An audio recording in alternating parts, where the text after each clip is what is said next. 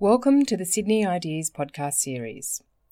Sydney Ideas is the University of Sydney's public events program, providing you with the opportunity to hear leading thinkers from our university and around the world. Enjoy the podcast.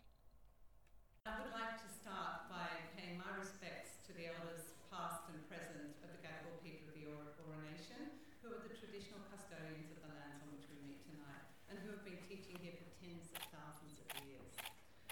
It is my absolute pleasure and great honour to welcome Mr. Ghosn here tonight. What a wonderful opportunity for our university to have someone of his stature, an absolutely world-class and one of the most influential business leaders come to talk to us, who out there has been simultaneously the head of two Fortune 500 companies, or Mr. Ghosn has, and he's the only one. People sometimes say to me, universities are a bit of an ivory tower away from the real rough and tumble of the real world. Well, actually, that's just so far from the truth. And it's really interesting because the university sector and the automotive industry are in many ways similar, much more similar than you might imagine. Both sectors operate in a very complex and globally competitive environment, and they're buffeted by economic, political, social and technological change. Mr. Ghosn has embraced that global competition, and he's embraced it particularly between the East and West, with the alliance that was formed between Renault-Nissan and now Mitsubishi. He's also been a driver of the growth in electric cars, which is absolutely the future for the world. So he is engaged and absolutely directly participated in technological disruption. So important for us all. And I was pleased to be able to tell Mr. Ghosn that AGL Energy, which I'm a director, has recently bought a fleet of Mitsubishi electric cars to actually really drive the take-up of electric cars in this country. The university faces similar challenges to the automotive industry. We face competition for students from all around the world, but we also face competition from technology disruption, from massive online open courses to other online courses and online teaching more generally. But as sectors of the economy face competition and face technological disruption, we at the University of Sydney want to be part of that and be advocates and leaders of innovation and change. And let me give you some examples about how we're working with the transportation and automotive industries. Researchers at the Australian Institute for Nanoscale Science and Technology are working on improved energy forms and fuel for batteries, which will be better for the environment. Also, our researchers at the Centre for Field Robotics are pushing the boundaries of artificial intelligence and automated vehicles by working with companies such as Rio Tinto and Qantas. And we're also trying to teach our students to really become engaged in entrepreneurial innovation through our programs such as Incubate. We want our students and our graduates to be workplace ready for the 21st century. So we are embracing change, we are embracing digital disruption, and tonight is a fantastic opportunity for us to all hear from an exceptional leader in these areas. So I'm just absolutely thrilled, Mr. Ghosn, that you're prepared to take time out of your extraordinary busy schedule travelling around the world to come and join us here this evening. I also need to thank the Australian Lebanese Foundation for organising this event, and also thank our sponsors, the Bank of Sydney, Holdmark Property Group and PACE, who've really done a fabulous job in bringing this all together. As I said to Mr. Ghosn, this event is a sellout. So without further ado, I would like to hand over to Professor Greg Whitwell, who is our Dean of our Business School, to commence the proceedings. Thanks, Greg. Thanks, Liz.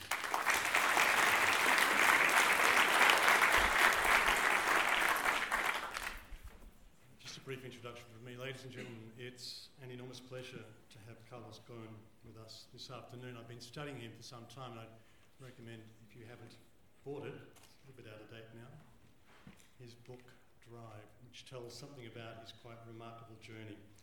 It's easy just to focus, I think, on his quite extraordinarily rapid ascent, starting as a plant manager for Michelin in 1981, and I won't go through all the things that eventually happened during his career at Michelin.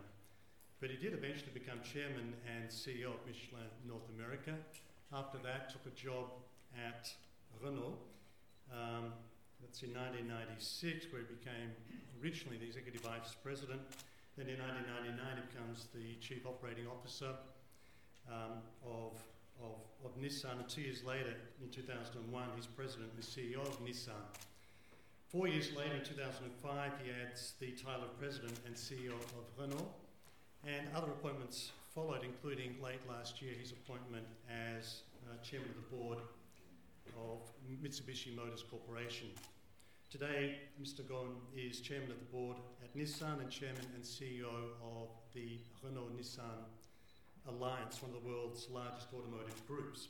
It's one thing, it's an easy thing to do to just go through the various appointments that Mr. Ghosn has had. I think it's another thing altogether to reflect on what he's been able to achieve in his roles.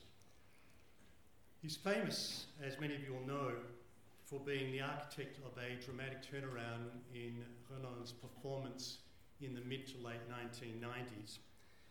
He's famous even more so, I think, for the impressive, if not in fact quite extraordinary turnaround in Nissan, which in the period, I think the 8 years before he took over there in 1999, 7 of those 8 years had run at a loss, and indeed was the most indebted car maker in the world. By fiscal 2003, a mere 4 years after he had taken on the job of transforming that company, it had become the globe's most profitable major automobile manufacturer. His transformation of first Renault earned him the nickname of, and I'll try to put on a French accent, Le Cosquilleur. His turnaround of Nissan saw him acquire the new nickname of Mr. Fix-It. In my view, neither Cost Killer nor Fix-It do justice to the period since the Nissan turnaround.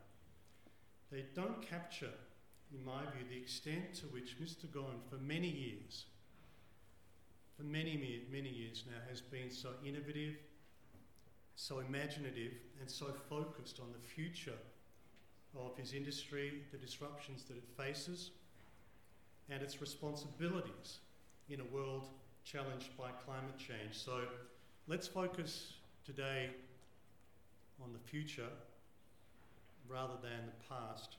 And that future involves, of course, in part electric cars, and it's worth remembering that the launch of the Nissan Leaf in December 2010 marked the world's first mass-market electric vehicle.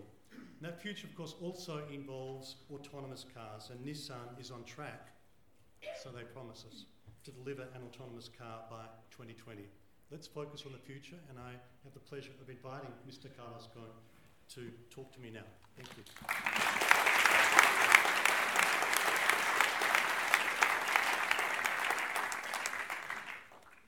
Let me start with an easy one, a nice broad one. Imagining a world of driverless cars, how will our lives be changed in a world of driverless cars? Oh, it's gonna affect you a lot. Obviously, people usually make a confusion between autonomous car and driverless car. These are two different technologies. Autonomous cars are cars you're gonna be in, but you're gonna decide when to drive and when you're gonna decide the car is gonna drive you. This is already there. And obviously, like any technology, is gonna come by waves. The first wave is autonomy of the car on a highway, one lane, then autonomy of the car, highway, multi-lane, then autonomy of the car in the city driving, then autonomy of the car in the city driving in all conditions. So it's coming progressively, starting with 2017. It started in Japan, actually. We're selling an option of autonomy, highway, one lane today in Japan. And what's interesting, 60% of the people are buying this option. So there's a lot of interest from the public, and we'll talk about it. So you have autonomous cars coming. This is not Star Wars technology, this is here. And you're going to see a lot of car makers coming with these devices. Then you have the driverless cars, which are car without a driver, that we call robo-taxi, which is more kind of commercial demand from companies like Uber, taxi company that deliver goods in cities. And this is a completely different ballgame because obviously technology has to be much more reliable because there's no more anybody in the car. And problem of liability are really serious problems. we're talking about, as you said, autonomous car 2020, 2021, I'm talking city driving, and robotaxi 2021, 2022. Today, you're going to see, you seeing already on the TV a lot of car makers presenting prototypes. Actually, I've driven in January in Palo Alto in our technical center a completely city driving autonomous car. I didn't do anything. I was sitting and it took me everywhere, stop on the red light, take to the right, go to the highway, etc. Everything by itself. Except that between the moment that you have a prototype which works and the moment you're going to mass market a technology like this, it takes 4 to 5 years. Because for the moment we solved 99% of the problem. But the last 1% is obviously the most difficult. These are the extreme cases which can destroy the technology that you need to really bring a very solid solution before you mass market. It's going to change your life because today what you're seeing, and here I'm sorry, maybe another question coming with connectivity of the car. I mean, the car is moving. We didn't address this. I mean, the car is moving from a transportation device. I mean, you buy a car today to transport yourself, transport your family, your friends, etc., to a personal mobile space. Because when you're going to have the autonomy in the car and the connectivity into the car, you're going to be able to video conference, you're going to be able to see a movie, you're going to be able to store data, to have photo, to consult, to do a lot of things. Then the transformation of the car from a just transportation device to a mobile, personal mobile space where you can transport yourself and work is going to be a very, very important transformation of the product. That's why you have companies like Apple, Google, Uber, all interested into the car business, not because they want to become a car manufacturer, but they want to have a piece in the transformation of the product with a lot of economical impact. So I'm glad you mentioned robotaxis, because I'm wondering whether you think that the arrival of self-driving cars will lead to a situation which people will begin to, if you like, spurn ownership of vehicles and instead opt for robotaxis. Do you see in the future fewer people owning cars? No, not at all. I mean, I know that there are a lot of theories that all of this is going to substitute and we're going to have less cars on the street. This is not going to happen. This is not going to happen for a very obvious reason. First, car buying is not only a rational buy. You don't buy a car like you buy a refrigerator. Okay, it's completely different logic. A lot of people buy cars they don't need. Most of the people buy cars they don't need. They are much larger than they need, more powerful than they need. People buy cars driving at 250 kilometers with acceleration from 0 to 100 kilometers in 3-4 seconds, but they never use them. They never use them like this. You have a lot of people buying 4x4, driving in cities. Why do you want a 4x4 if you're driving in a city? But we see a lot of things happening which are not rational. So car buying is not only a rational buy. There is an emotional buy. There is a status buy, and this is going to continue. People have predicted that the demise of the car as a very important product for many, many years. We're beating every year a record of sales. Every year. In 2016, 92 million cars were sold in the world. 92 million new cars were sold in the world. Record year. 2017, our projection is 95 million cars will be sold. Even with this, you have the development of shared cars, shared services, connected services. So what we are seeing is you're going to continue to see an expansion of the car industry, car ownership, but at the same time an explosion of the uses of cars, particularly with connected services. So there is absolutely no correlation. Two different views, one totally rational, shared cars, connected services, etc., and one which will continue to be very emotional and which is particularly coming from emerging markets. Obviously in Australia is one of the countries with the highest level of motorization in the world. The United States comes first with 800 cars per 1,000 residents in the United States. Australia comes at 700 cars per 1,000 residents. Far ahead of Japan, 600, far ahead of France, Germany, UK, any other country. And the emerging market with a large population, China, is about today at 200 cars per 1,000 inhabitants. India, 50 cars per 1,000 inhabitants. Indonesia, 20 cars per 1,000 inhabitants. So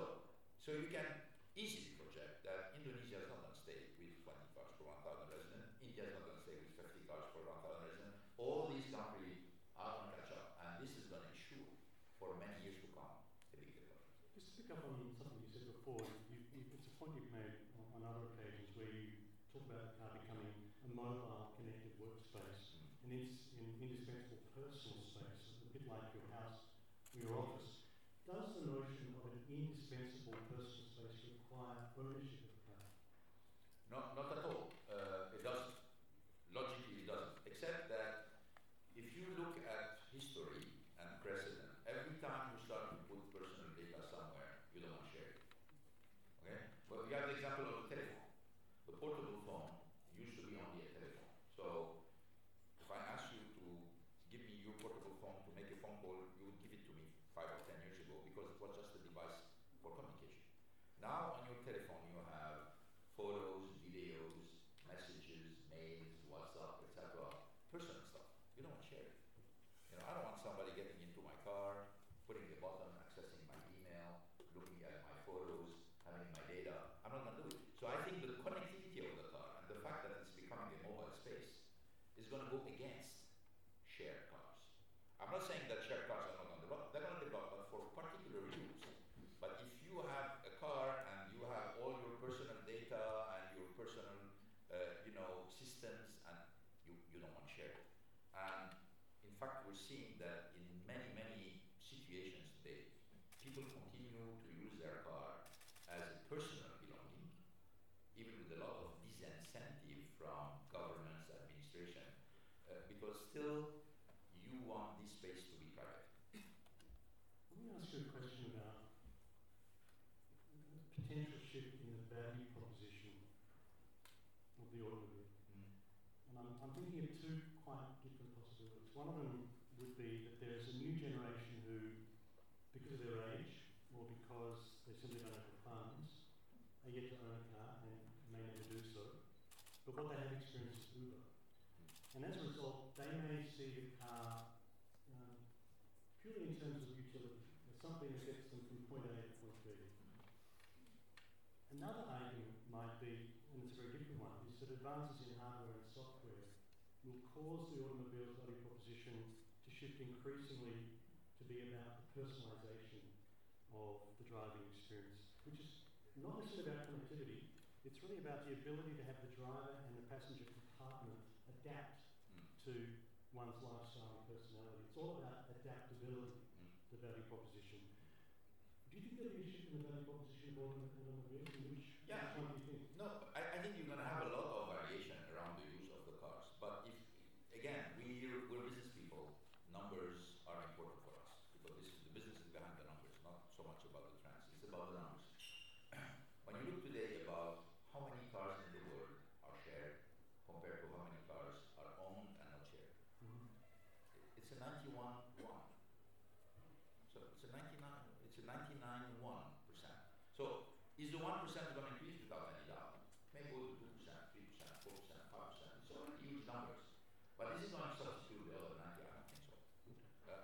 We don't see any trend going. Because obviously, in many developed countries, young people don't care so much about the car because they have common transportation, they can use the car of their parents, their friends, their brother, sister, etc. So the car is not so indispensable because it's only a transportation device.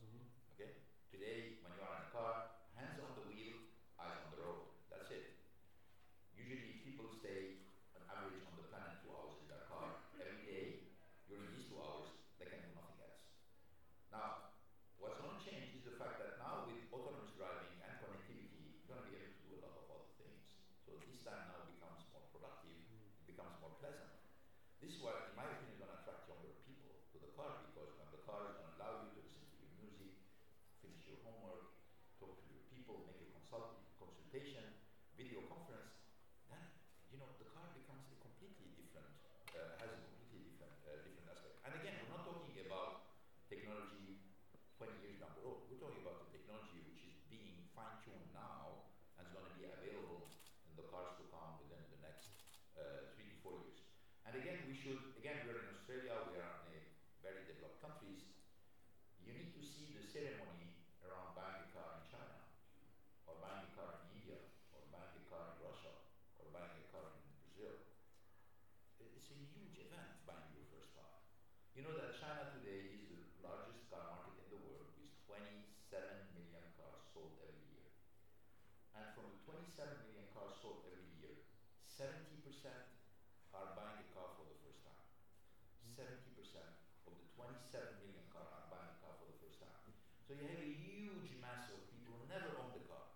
And for them, buying a car is a great event. It's going to transform their life, social life, professional life, education life. So this generation, this mass of the population of the planet which did not enjoy anything of the advantage of the car industry are coming.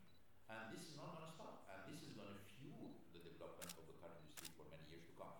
At the same time that these people want just to own a car, you have the people who own 2 or 3 cars in a family are going to see the transformation. We're going to see the transformation of the car into autonomous, connected, and the mobile space. So I think we're going to see another golden period for the car industry coming. Let me ask you about potential disruptors in your industry. I know you get asked about this a lot, and I think I know what your answer's going to be because I've been studying you for so long, but let me ask and let the audience hear your response. The disruption people talk about in your particular case, now the automobile industry, is disruption that's going to come from outside the industry and it's going to come from tech companies in particular. And just to focus the discussion, let me cite Neil Seibart, who argued in 2015 that Apple and Uber are the 2 companies best positioned to rule the new era of the automobile, he argued. And the advantage of technology companies is that they can empower the consumer in ways that traditional auto manufacturers, including Renault-Nissan, cannot. Tell me your views on that. Well, I mean, my view is very simple because I've seen this for many technology in the past, and the latest one I've seen was about electric cars. I remember I was probably in 2005 or 2006. There was no electric car in the world. It was just the only electric car were a golf cart and this kind of, utility products. And I met in Stanford the people who were making research on the auto industry, and one of the professor in Stanford was Andy Grove. Andy Grove, probably you're not familiar with him. He was the CEO of Intel and one of the most forward-looking CEO, and he was working with the university. And I talked with him, and he told me that his theory is that the car industry is not going to bring the electric car. It's going to come from General Electric or another company, following the theory that we cannot make breakthrough. Breakthrough need to come from outside the industry. I told him, I don't share your opinion, but you know what? You have an opinion, I have an opinion. Who's right? We don't know. Let's wait for the facts. We wrote the electric cars. We wrote them. The Leaf was the first mass marketed electric car in the world, launched in 2010, followed by Zoe. And even though I know that statistics are confused, today we are the largest producer and seller of electric cars in the world, with a car park which is twice our nearest competitor, which is Tesla. So this story of, you have to have somebody from outside the industry, I mean, it's not true. It's not. I'm an engineer, I'm a business person, I like theory, but I look at the facts. And the facts and the numbers make the reality, not the theory. Theory lead to transformation if you really back it with facts and numbers. And when you look at facts and numbers, most of the breakthrough in our industry are coming from our industry. And why that? Because usually breakthrough come from outside your industry when you have very arrogant positioning in your industry. Because everything, on the perimeter of your industry, you just neglect it, you don't pay attention, you're going to say it's not going to happen. That's not our case. Today, with autonomous cars, with all the innovation coming from the tech companies, we're looking very seriously at it, and we are adapting the technology, and we are partnering with the tech company to make this happen. That's why I don't buy the theory that breakthrough are going to come from outside the industry, because the industry is open, and because we know that the risk for us is not to be open to the transformation of our industry, and if we want to be relevant into the future, we need to be very open. Yes, and an example of the kind of partnerships that you're engaging in is a recent with Microsoft. Yeah, I mean, we partner with Microsoft on the connectivity of the car. We are working with Mobileye on on part of the autonomous drives. We obviously collaborate with Google. We work with Uber. Uber is asking us to develop cars for them, for the robo taxi for the future, because their vision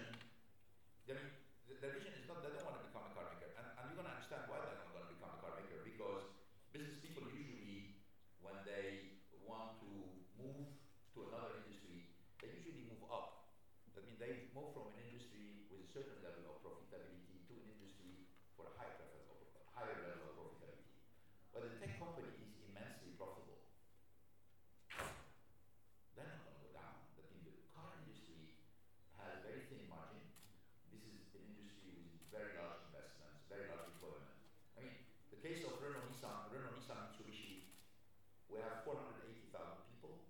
We invest every year $15 billion. And we have, when we're very good, we make 7 or 8% margin.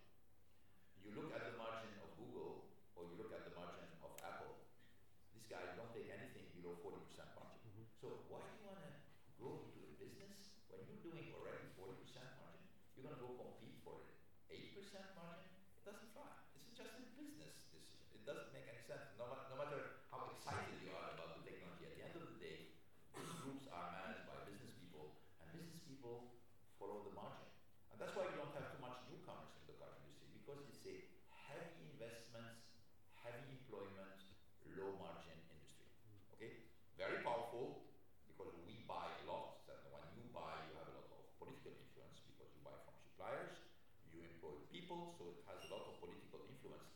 But nobody wants to become a car maker because, very heavy investment for a very low margin compared to what you are able to do if you are Facebook, Google, Apple, all these kind of companies.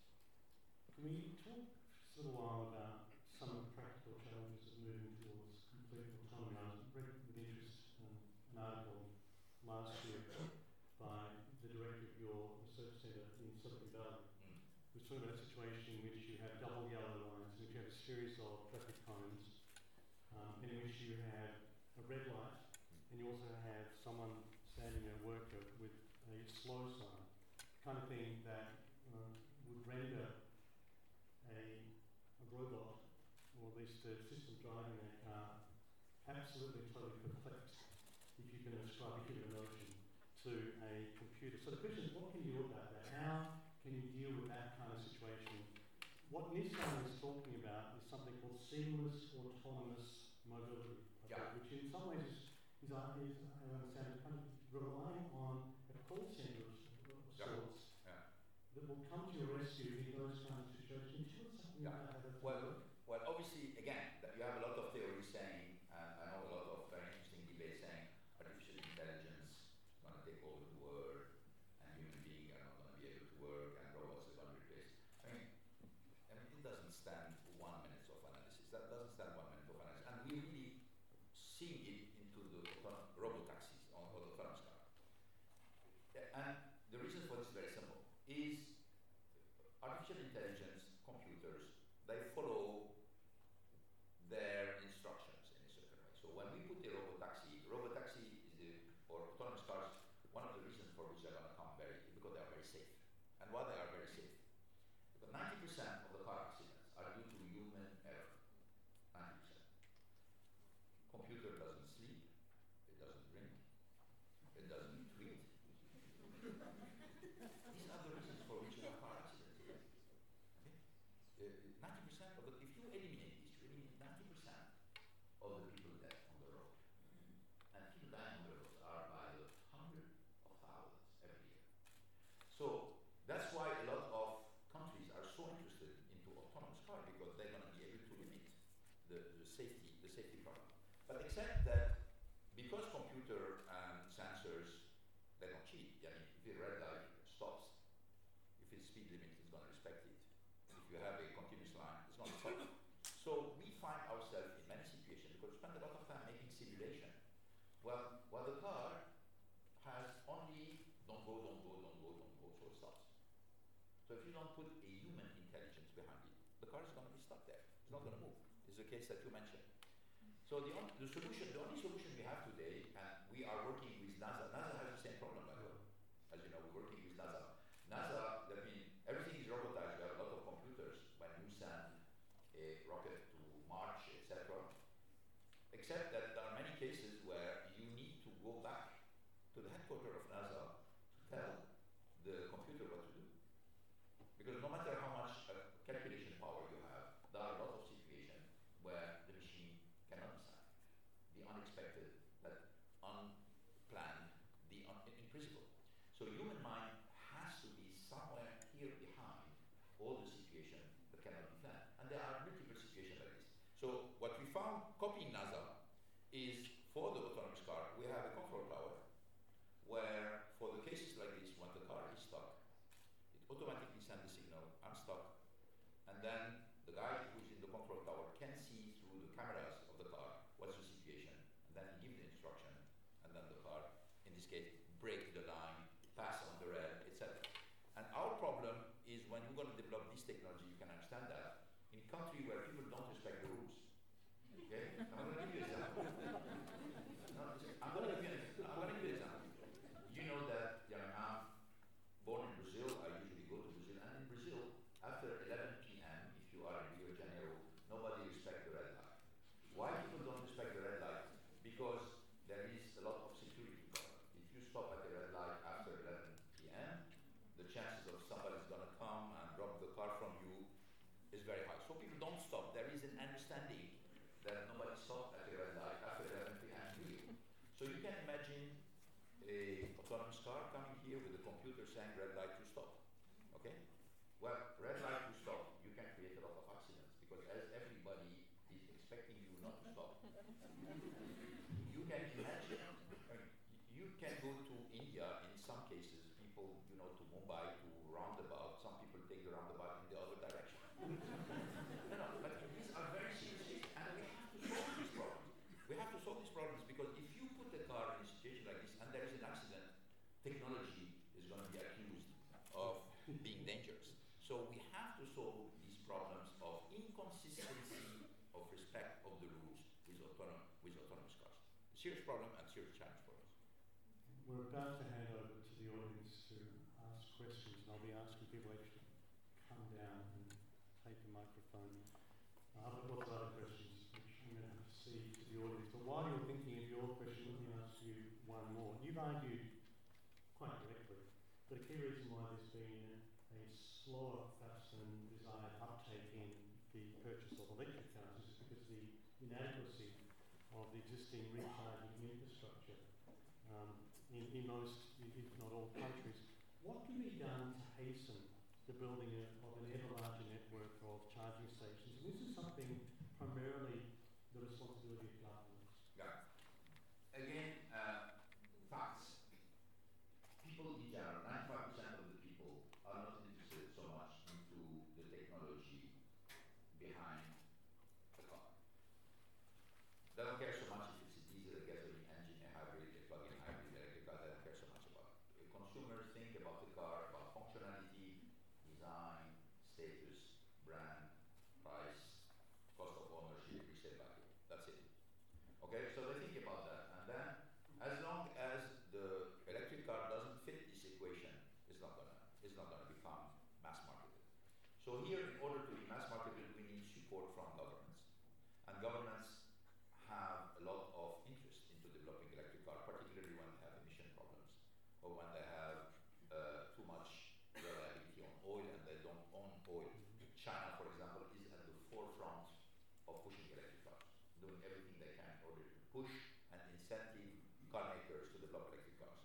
Followed by a country like Japan, followed then by the United States, depending on the state. California is very bullish. 80% of the electric cars we sell in the United States are in California. Okay? The rest of the states don't care. So we need a collaboration between the public sector and the private sector in order to bring environmentally friendly products. Because there is another attribute also to the consumer. Yes, he wants environmentally friendly product, but he wants an environmentally friendly car for you. Okay? You should drive an electric car. For me, I'm looking at the total cost of ownership, price of the car, resale value, etc. Which means that people say, yeah, sure. I mean, we want, but it has to be competitive. It has to fit our own criteria. So it's not going to be a consumer-driven revolution. It has to be a technology and government-driven revolution. And you'll say, okay, it's never going to happen. I'm sorry, it happened already. Look at diesel. In the United States, 0% of the cars are diesel. In Japan, 0% of the cars are diesel. In Europe, 50% of the cars are diesel. But the car manufacturers are the same. Why? Because the European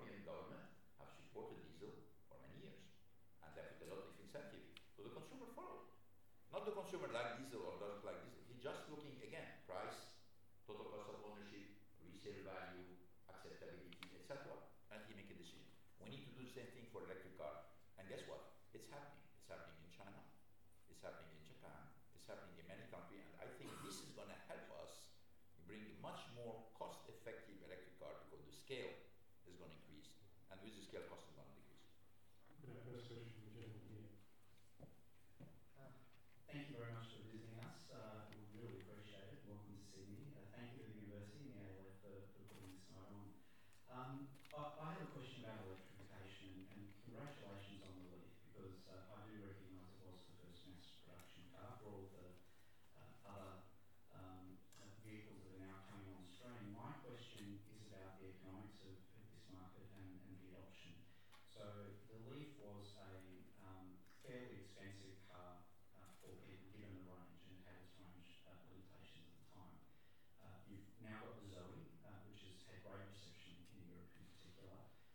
We're seeing the Chevy Bolt come in, and the Tesla Model 3 will come out supposedly at a mass market adoption price, although the rumours are that will actually not be a mass market car. Where do you see the right price point? What are you seeing as the difference between the pricing of the Leaf versus the pricing of the Zoe, and where do you think the right sweet spot is for consumers to adopt electrification as a mass market car? Yeah. Thank you. Well, first, we're discovering the inflection point because it's a new market. For example, we're discovering that above 300 kilometers of real range, people start to be less sensitive to range.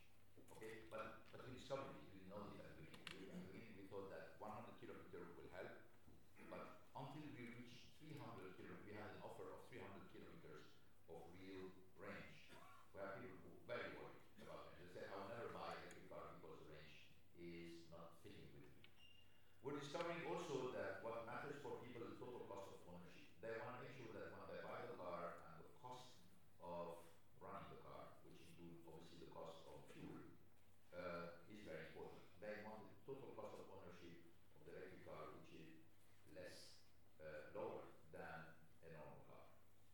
Then there is a third factor which is going to come, is you see more and more mayor, governor, president putting in their campaign environmental chapter. And in the environmental chapter soon, there are many cities in the world where you will not be able to access downtown, go to some area if you don't have a zero-emission car. This is going to be a big trigger because now if you want to buy a car, you want to be able to go everywhere. If you see that you cannot access downtown if you don't have a zero-emission car, well, you're going to start to say, well, maybe I need to go downtown, and this is going to encourage a lot, electric cars. I don't think the revolution is going to be done rapidly. I think it's going to take a lot of time. But the main driver of electric cars is going to be the emission. Many countries signed the climate change pact. And the climate change pact means that a lot of countries are going to have to drastically reduce their emission. Okay? I know some people are laughing because they are that the US is out of it. No, they're not going to be out of it. California said they're going to maintain their standard no matter what. New York said they're going to maintain their standard no matter what. So at the end of the day, car makers and industrialists cannot afford not to fit with the Californian rules or with the New Yorkese rule. So no matter what the federal government is going to do, we all want to continue to develop the technology and the product in order to fit the most demanding market. So I think the transformation is going to take place little by little. It's not going to be consumer driven. It's going to be emission driven.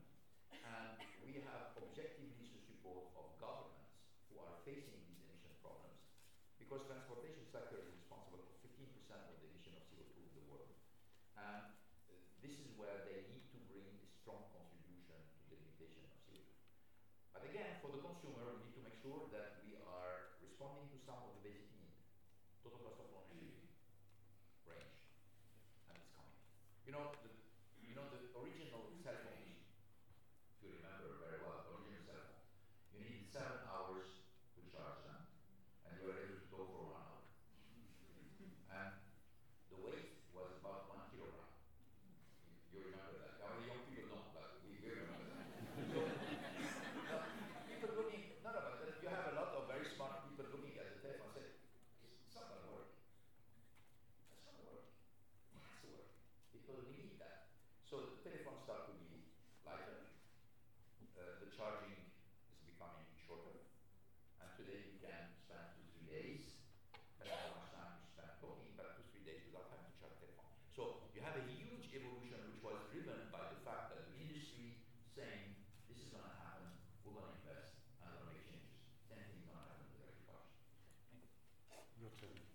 just to go on, earlier this week you said these three brands that you look after in this country, Mitsubishi, Nissan and Renault, they're underperforming, they could be doing better. At what level do you want them to perform at? Yes. How are you going to get to that point?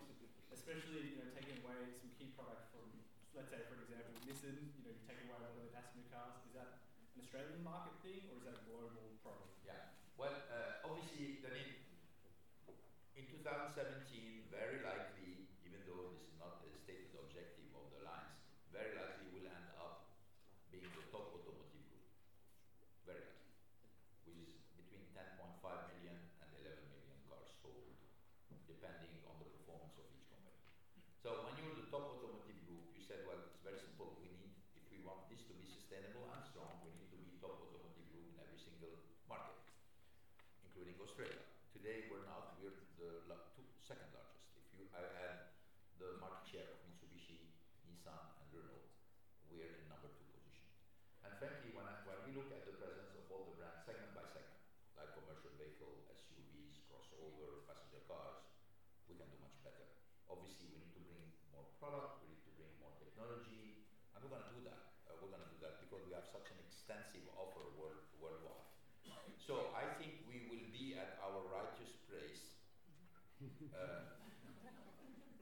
when we will do everything we have to do. And I'm here and I met with every single team to tell them, guys, Australia is an opportunity land for us also. So we need to move up and we need to see what are the bottlenecks, where are our obstacles, we need to solve them. And we need to solve them by appealing to the initiative of every brand. It's not going to be coordinated. Mitsubishi has to go its own way, Nissan its own way, and Renault its own way, and everybody is competing against somebody else. So I'm very optimistic because I think, our business is about products, is about sourcing where the car is coming from, and about dealer network. If you have a strong dealer network, competitive sourcing, attractive product, you're going to end up at the top. And there is no reason for us not to end up there. But it's going to be a long journey. Thank you. Thank you so much, Mr. Ghosn. I'm so impressed with your great ideas about the future. So, my question is, what do you think about Telstra and also another company? So Telstra, not Telstra, Tesla. Tesla comes out with electric car, and also there are a new company in China. It's called NIO. NIO ET9 has just refreshed the electric car in Germany. So what do you think about those companies? Let's take the case of Tesla, which is more seen as a tech company than a car company, and a lot of people buy Tesla. Tesla sold 80,000 cars this year. 80,000 cars this year, and it's interesting because this year the market capitalization of Tesla was larger than General Motors or larger than Ford. General Motors sold 9 million cars. Ford sold 7 million cars. General Motors and Ford made probably $10 billion of operating profit. Tesla didn't show a profit yet, which means that Tesla is about the future. You're betting that this company is going to prevail in the future because nothing in the present performance justify, for obvious reasons, justify the valorization. So the market cap of Tesla is based on a promise of something to happen into the future. So it's a bet. Fine. And the US market likes bets like this, from time to time. And we had many cases in the past where all of a sudden there is a lot of enthusiasm about the technology, about the company, people betting on it, and let's see what happens. We, Renault-Nissan, Mitsubishi, we like Tesla. I want to tell you why we like Tesla. Because Tesla is very well marketed, and they are marketing electric cars, which is part of what we try to do. They're obviously doing better than us because they sell premium cars. And usually premium cars are the ones that journalists like to talk about and write about. And nobody writes about the Leaf and Zoe because they are common cars. But the Tesla is a very exciting car, but it's an $80,000, $90,000 car. And that attracts a lot of attention. So objectively, we want Tesla to develop a lot because they are helping us putting in the mind of the consumer that electric car is a real car, and it's a car which can be very attractive and a car which can be very competitive. The end of the story is the jury's still out, so we'll see.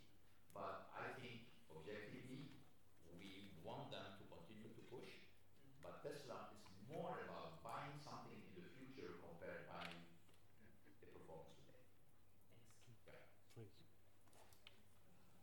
Thank you very much for your talk so far. My question is mainly around, so we're talking about the future of the auto industry, and what I'm curious about is where do you think the value is going to be extracted and created from? So you gave the point during the talk about how tech companies won't lower their margins, for example, but then you can also make a counter to a company like Ghosn, which manages to leverage Apple to the hilt in how it produces camera technology for iPhones.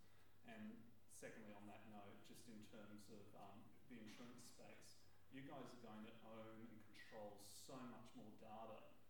Why would you necessarily need the insurance company to extract value further along the chain?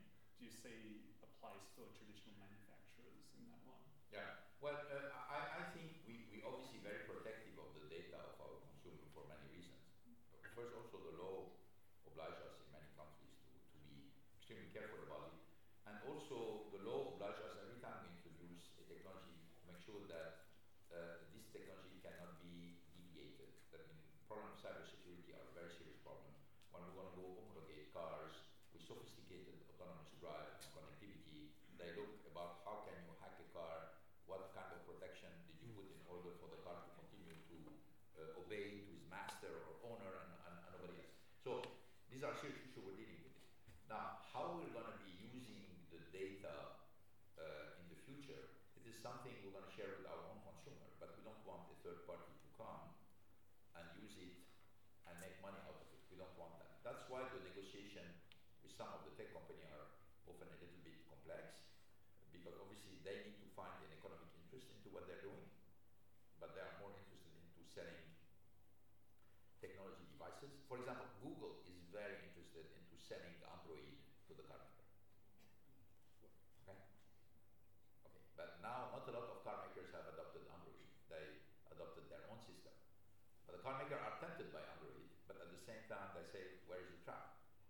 Okay? So you're going to have a lot of discussion like this, so it's not going to be an easy path. There's going to be a lot of negotiation where everybody's going to protect its interest.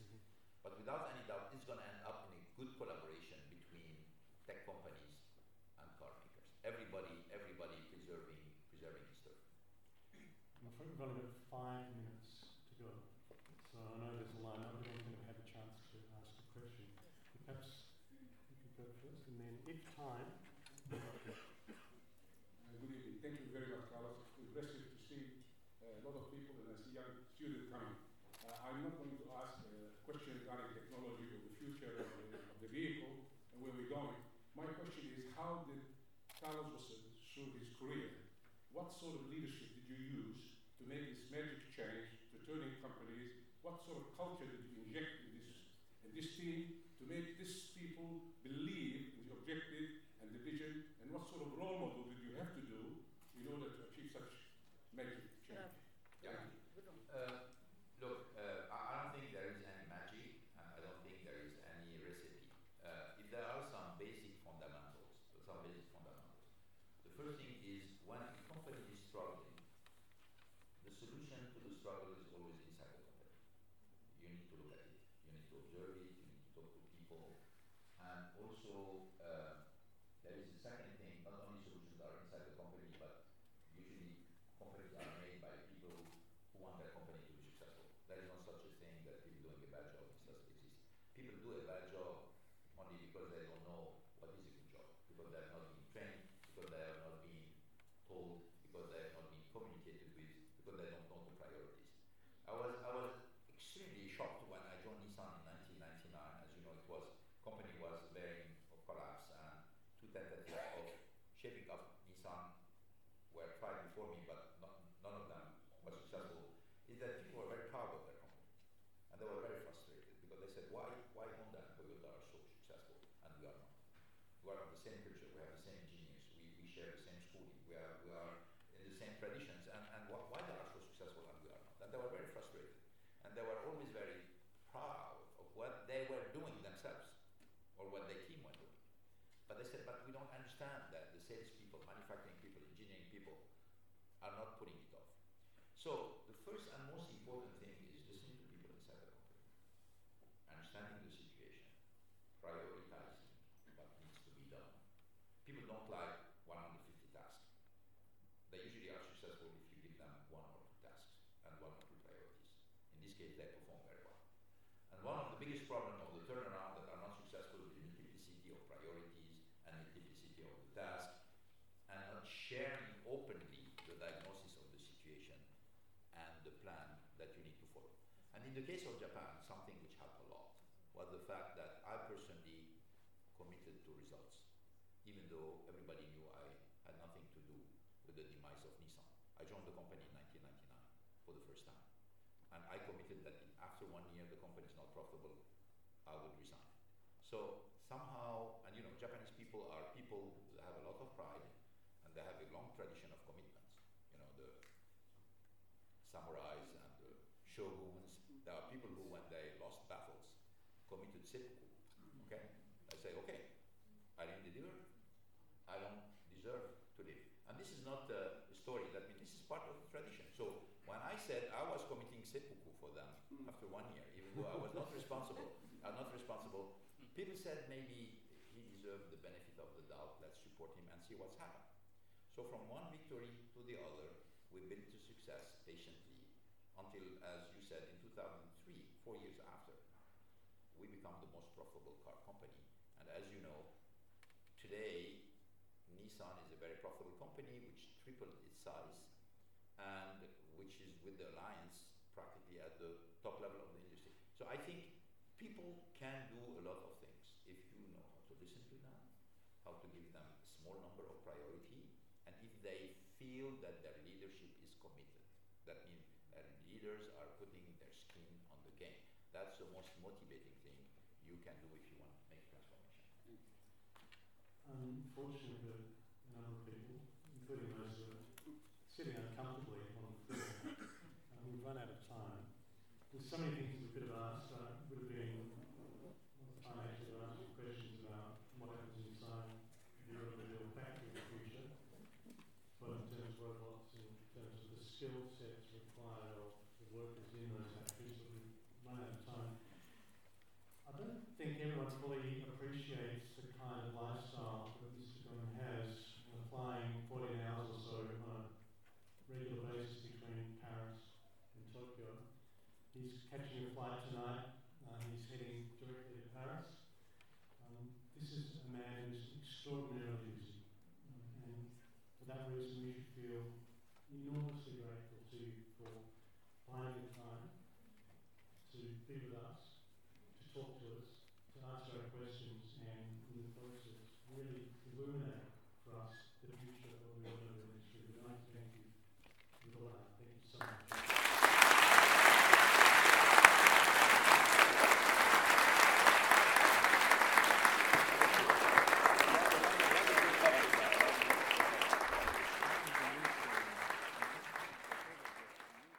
Thanks for listening to the Sydney Ideas podcast series. For more information about our upcoming events or to listen to more podcasts, head to sydney.edu.au/Sydney_ideas.